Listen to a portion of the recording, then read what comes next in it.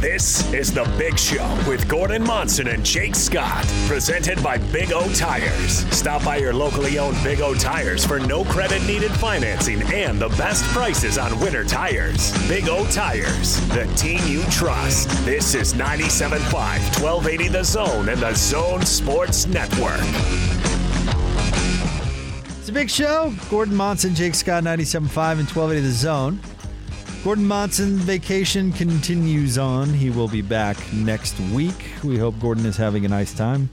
We will talk to David Locke here momentarily, radio voice of the Utah Jazz. We'll get his thoughts on these couple of losses in a row to the Minnesota Timberwolves.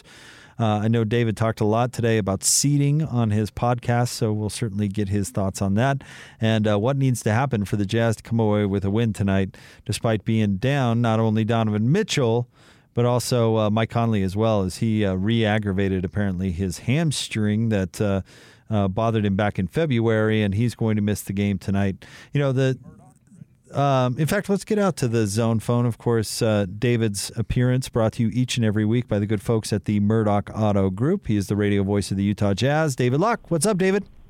Not much. How are you? Oh, I'm good, man. How about yourself? You doing all right? Late game makes for a long work day.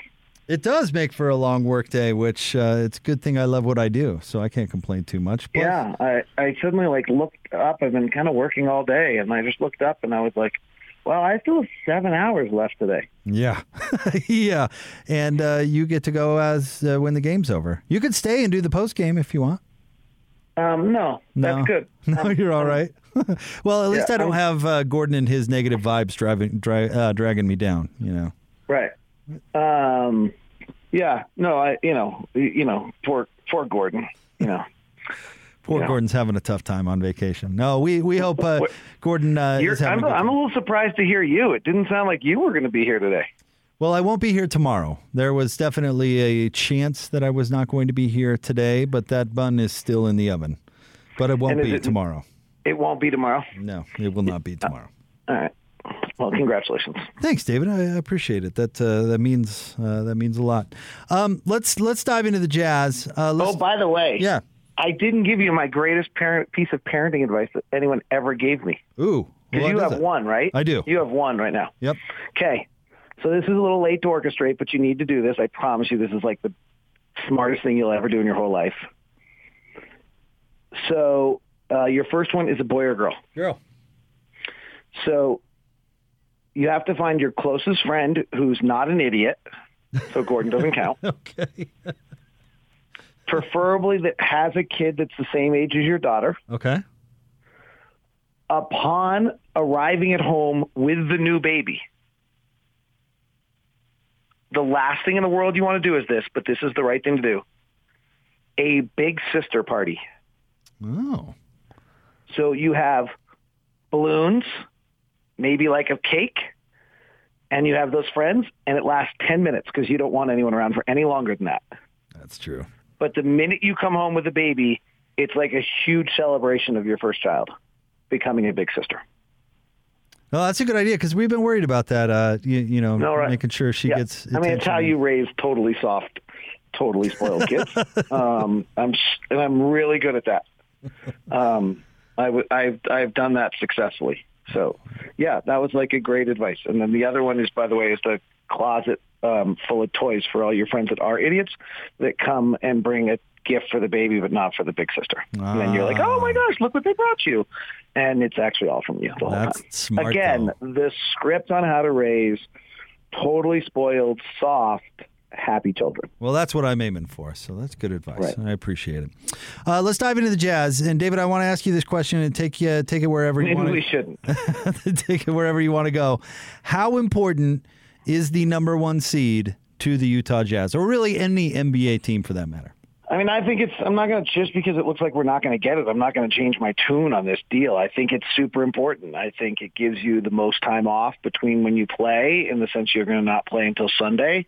I guess that's only an extra day compared to Saturday, but I feel like that matters. It gets you against a less good team. I think that matters against a team who's played 2 games already, most likely in 2 different, actually almost guaranteed, but could be in the same city, but in all likelihood they'll be playing their 3rd game, of high intensity in 3 different cities, so they're tired and you get an edge. The West is going to be such a bloodbath. 1 through 6 now. I thought it was going to be 1 through 7, but unless Portland can turn this around, if you can get through that first series in 5, while the Nuggets and Lakers are killing each other for 7, then you've got an edge in the next series, and they got to travel to you. So I think it's really important. The next important is 2. And then the next, so I mean, I think I do think it matters. I always have laughed, the regular season doesn't mean anything. Yeah, except for the fact that seeding dictates the playoffs. So other than that, it doesn't mean anything. So compare that importance then to the importance of going into the playoffs healthy. Well, that's certainly more important, right? I mean, if you don't have Mike Conley or don't have Donovan Mitchell in the playoffs, then you're not going to win. The reason we have the number 1 seed right now is because we've been the healthiest team in the Western Conference of the good teams.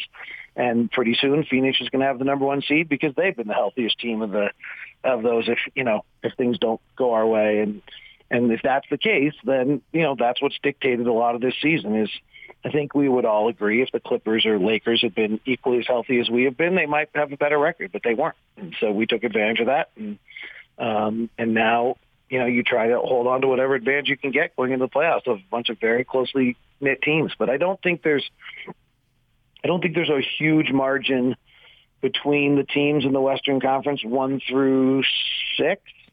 And I think health has been a huge dictator in that. And each of those teams has something, that makes them uniquely special. If they'd all been healthy, I think we could probably figure out how they would have ranked out. I think Denver's the one team we weren't sure of that have really been quite special if Jamal Murray didn't get hurt.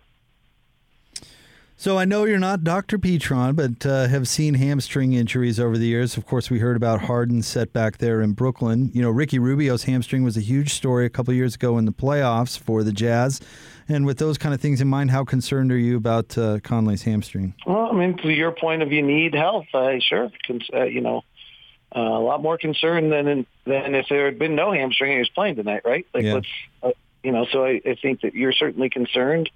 I don't know, the reports yesterday from various reporters were that he aggravated it. So no one said that to me, so I missed that. If it was an official report, I'd be surprised if the Jazz used that wording. And I think it really depends, last year he missed from December 27th to the 18th of January. He missed an entire month when he came back for that one game and then went back out.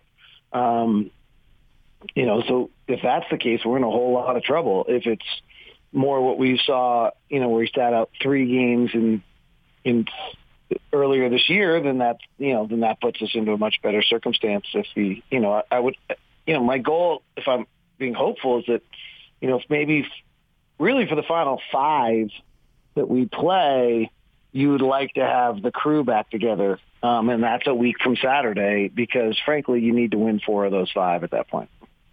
So tonight, David, and Sacramento is shorthanded themselves, and not having De'Aaron Fox is where you need to start that conversation because he is awesome. But the 2 teams, by the way, not counting Marvin Bagley because I'm not sure which team he would help. Yeah. Donovan Mitchell, Mike Conley out, 42 points, 8 rebounds, 11 assists, 42, 8, and 11. De'Aaron Fox, Harrison Barnes, 41, 10, and 11. Wow. So they're about the exact same. So you mentioned this in the postgame. I think we were doing crosstalk when you talked about this, but how they really missed Donovan's usage against Minnesota because they needed somebody to not only take shots but make shots because everybody was kind of off that night, not named Mike Conley. Well, that issue is certainly even more tonight with no Mike Conley. So who makes up for that usage, David? Is it? I mean, can we expect 20 shots from Jordan Clarkson again? I mean, it just seems like, man, those are 2 very important offensive players to be missing. Yeah, I mean, I think you're gonna have to go to Boyan and Clarkson, and then Joe. I have an interesting note in my notes for Joe. So Joe, in per 36 minutes when he plays without Donovan and Mike. Okay? He averages 19 points, 5 rebounds, 7 assists. He shoots 48% from the floor, 45% from three, and 91% from the field. Probably going to have to get that from him, right? Like, Royce is just not Royce. If you go look at Royce's numbers without Donovan and Mike on the floor, it gets pretty ugly. Well, that makes sense because they create offense, kick it to him, make plays to him, and he's not one who's making his own plays. So Joe's going to have to be super aggressive on the pick and roll and try to be able to make some plays. They guarded Rudy. I think he only took 2 shots last time against Sacramento, so Joe's going to have to go to the rim. Jordan's only shot 40% and 25% from three when he's been on the floor this year without Donovan and without Mike Conley. So that's not, and Jordan, frankly, has not been great recently, right? He's shooting 31% in his last 3 games and, got one of his lowest effective field goal percentages of his career and, needs to get a little bit more efficient with his freedom. So, David, maybe this is a little hot takey, and feel free to tell me if I'm wrong, but Royce O'Neal passing up open threes is an underrated problem because if he doesn't take the threes, and let's take out the makes for a second, if he doesn't take them, the other team doesn't guard him, and if the other team doesn't guard him, you can't play him, and if you can't play him, that's your best on-the-ball defender that can't play. Am I overreacting? A little bit. So there's a lot of what you're saying that's pretty accurate. Like if we went backwards, can you do that backwards? Can you do the alphabet backwards? This is your sobriety check.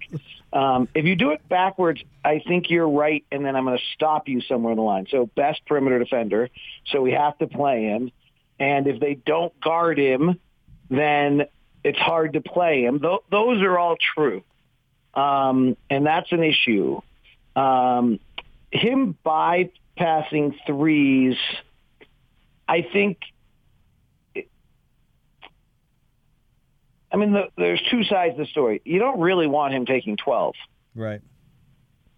So, we probably need to watch the possession through to see what happens before we start freaking out about him bypassing threes all the time.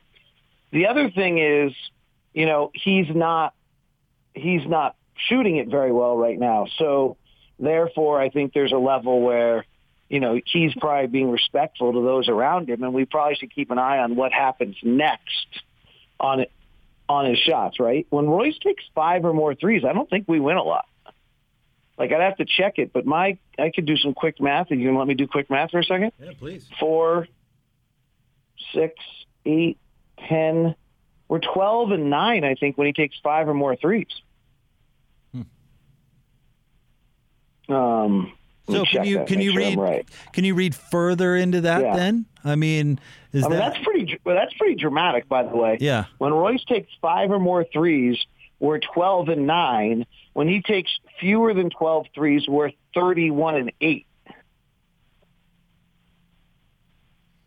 So what creates what creates the need for Royce to take more threes? Well, so I think what you want Royce to be doing is to drive the basket, to create the blender, to make the next pass out, to keep the thing going. If he's clearly not guarded, obviously he's got to shoot a three. I'm far more concerned with the fact that Royce O'Neal has played, I think, somewhere in the range of like 160 minutes without taking a free throw. God, that's a lot. Is that true? Yeah. That's kind of mind-blowing, actually. So that, to me, is a far bigger concern than him bypassing or taking threes, because frankly, when he shoots every time he shoots a three, it means one of our better three-point shooters is probably not shooting it. And so I'm not sure I really care about him bypassing. But if you're not going to shoot threes, then go attack the rim and go draw some fouls and be aggressive going to the line. And, he has not taken a free throw in 5 games, and he averages 32 minutes a night. So I'm going to just go out on the limb and call it 160 minutes. I have not done the math. Let me ask you this, David. When Rudy gets a bunch of shots or Rudy doesn't take a lot of shots, what usually is the major factor in that? A defensive choice. Rudy doesn't dictate whether or not he gets shots or not. So you kind of have to pick your poison against us. If you're going to take away our threes, then you're playing the pick and roll with 2 players, And when you play the pick and roll with two players, Rudy's going to sneak behind you every now and then, and he's going to get shots. The minute you decide you're playing the pick and roll with a third player, which means that Rudy is rolling to the basket, and now you bring a third guy in from the outside, and so you're guarding the strong side, likely, or whatever side the Jazz have two shooters on. You're guarding both of those two shooters with one person and making the rotation out of that. That's, that's the answer right there. When Rudy takes 11 shots or more, we're 9-1. So letting Rudy get shots, which sometimes people do to deny our threes, is a bad strategy because Rudy dunks. Now, what's interesting is if the flip side of this is also true. Like if Rudy takes 6 or fewer shots, I think we're 13-1. So it's kind of a funny game. Like if someone exaggerates it too much on either side, it doesn't work well for them. What do you expect tonight? We have to win. Like it's not like a sort of have to win, like it's a have to win. Like I think if you lose tonight, the 3 seed comes into play. Because there aren't that many wins left on our schedule, depending when Mike and Donovan come back. So I think that you have to win tonight. And they're missing just as much as we are. I expect it to be a fairly ugly game just because the 4 of the best players are not playing. And my concern is that they're terrible because they can't defend. And the guys that they're going to play instead of their regular guys tonight are going to play super hard and probably put out a higher energy effort level than this team regularly does on the defensive end, and we don't have the firepower to beat them, and necessarily without 2 of our main ball handlers. So I think it could be really difficult in that sense. The key to me tonight is the 18 minutes in which Joe Ingles is off the floor. We have not done this very much this year, obviously, because we have 3 point guards, and they're Joe Ingles, Mike Conley, and Donovan Mitchell. And so we have only played, I think, about 80 possessions this year during non-blowout time in which Donovan, Mike, and Joe have all been off the floor. But in those 80 minutes or 80 possessions, which is probably about 40 minutes of basketball, let me make sure my numbers are right. This was 50 possessions, excuse me. We can't score. We have an offensive rating of an 88.5, which is in the 0 percentile, which is even better than I did on my math tests as a child, or maybe my English grammar. And our defensive rating is a 120 in the 6th percentile. We are minus 30. We've been outscored in 52 possessions by 16 points when Joe Ingles, Donovan Mitchell, and Mike Conley are off the floor. Now, some of that was with Juwan Morgan because it's night day where Rudy didn't play, and so it's not maybe the greatest sample size, but that is the crux of this game, in which is going to be where the game is determined. Their injuries do not leave them with that big a gap because they do. Well, Harrison Barnes and De'Aaron Fox are both, really, really good, and they're 2 best players on their team. They are missing. They don't play the same position, so it's not as horrendous. But let's be clear: the Sacramento Kings, without Harrison Barnes, without De'Aaron Fox, are in -7 per 100 possessions, and one of the truly worst defensive teams you'll see. So we have to take advantage of it. But 0 percentile, that's not good, right? Yeah, right. That's me taking a Chinese test without ever having taken Chinese. That's not good. Anytime you hear 0 percentile. If your counselor brings you in high school and says, we've got to work on this 0 percentile in whatever subject, you're in trouble. Right. It's the chance that we had as kids of dating, like who? Halle Berry, Jennifer Aniston, and whatever other, person we had on our wall. 0 percentile. That's it. Dumb and Dumber, better chance than 0 percentile. I hear you, brother. Well, David, thank you. Look forward to your call tonight. In fact, I will see and talk to you soon. That's right. Is Lacombe actually going to make it, or is this like one of his load management days? Lacombe is going to be on it. In fact, Tim's going to be helping me miss some games here. I haven't missed a game yet this year, David. I'm kind of proud of that. Not that you ever miss games. I can make all these jokes about load management, but if the truth be told, when I was the Seattle Supersonics pre-halftime and post-game show host, when I was the Jazz pre-halftime and post-game show host, I realized what a burden it was, but I also could ski during the day. So when I went to Seattle and negotiated my deal with Seattle, I negotiated time off on weekends so that I could make sure I got my ski days in, was really the reason. But it's also because 82 pre-halftime and post-game shows is an awful lot. It's a lot. It's a lot. And you were smarter than me, so congratulations on that. Where was that advice before I took the gig? I only have 1, 2, 3 worthwhile things in 50 years that I've learned. I gave you one already today. Well, there's 2. It's just a little late. Yeah. So, yeah. Jokes aside, I love it. I think I'm part of a really unbelievable broadcast. David, I know you probably listen to more NBA broadcasts than I do around the league, but I can't imagine many better than the one you and I are part of. Well, we got the fun stuff going. Like tonight, we've got the crew working. It's not anything I do. It's Lundy and the crew back there. We'll be monitoring that Clipper Suns game all night long, going to that. The crazy one is I think we're rooting for the Suns tonight. Really? Wait, before we let you go, break that down. Just because you think the Clippers have easier road, or they're going to play their guys? What do you think? So I don't really our worst case scenario is now the 3rd seed, right? That's really what we now don't want. You don't want Luka in the first round, and so I think it's going to be if Donovan is out, going to be reevaluated next Saturday. They're not reevaluating Donovan next Saturday and saying, "Oh, you can play." Then right. It's he can start doing something. So if we're probably a little ways without Donovan and we're a little ways without Mike, then I kind of have just decided that my best case scenario is certainly the first seed, but I think Phoenix just earned it. They went 3-2 on that road trip, and we got injuries, and they after they play us, their schedule is crazy soft. I think it's going to be really hard to get the 1 seed. So let's make sure we get the 2 seed. And so I think maybe you're rooting for Phoenix tonight. Interesting. All right, David. Well, we'll see you soon. All right. I'll ask it as a poll question on my Twitter account at DLocke09 and see what people say. Beautiful. We'll be following. All right. Thanks, buddy. All right. See you. Bye. David Locke, radio voice of the Utah Jazz. Of course, tip-off tonight, a little after 8 o'clock. Pre-game begins at 7. All right, we'll have more big show straight ahead, 97.5 and 1280 The Zone.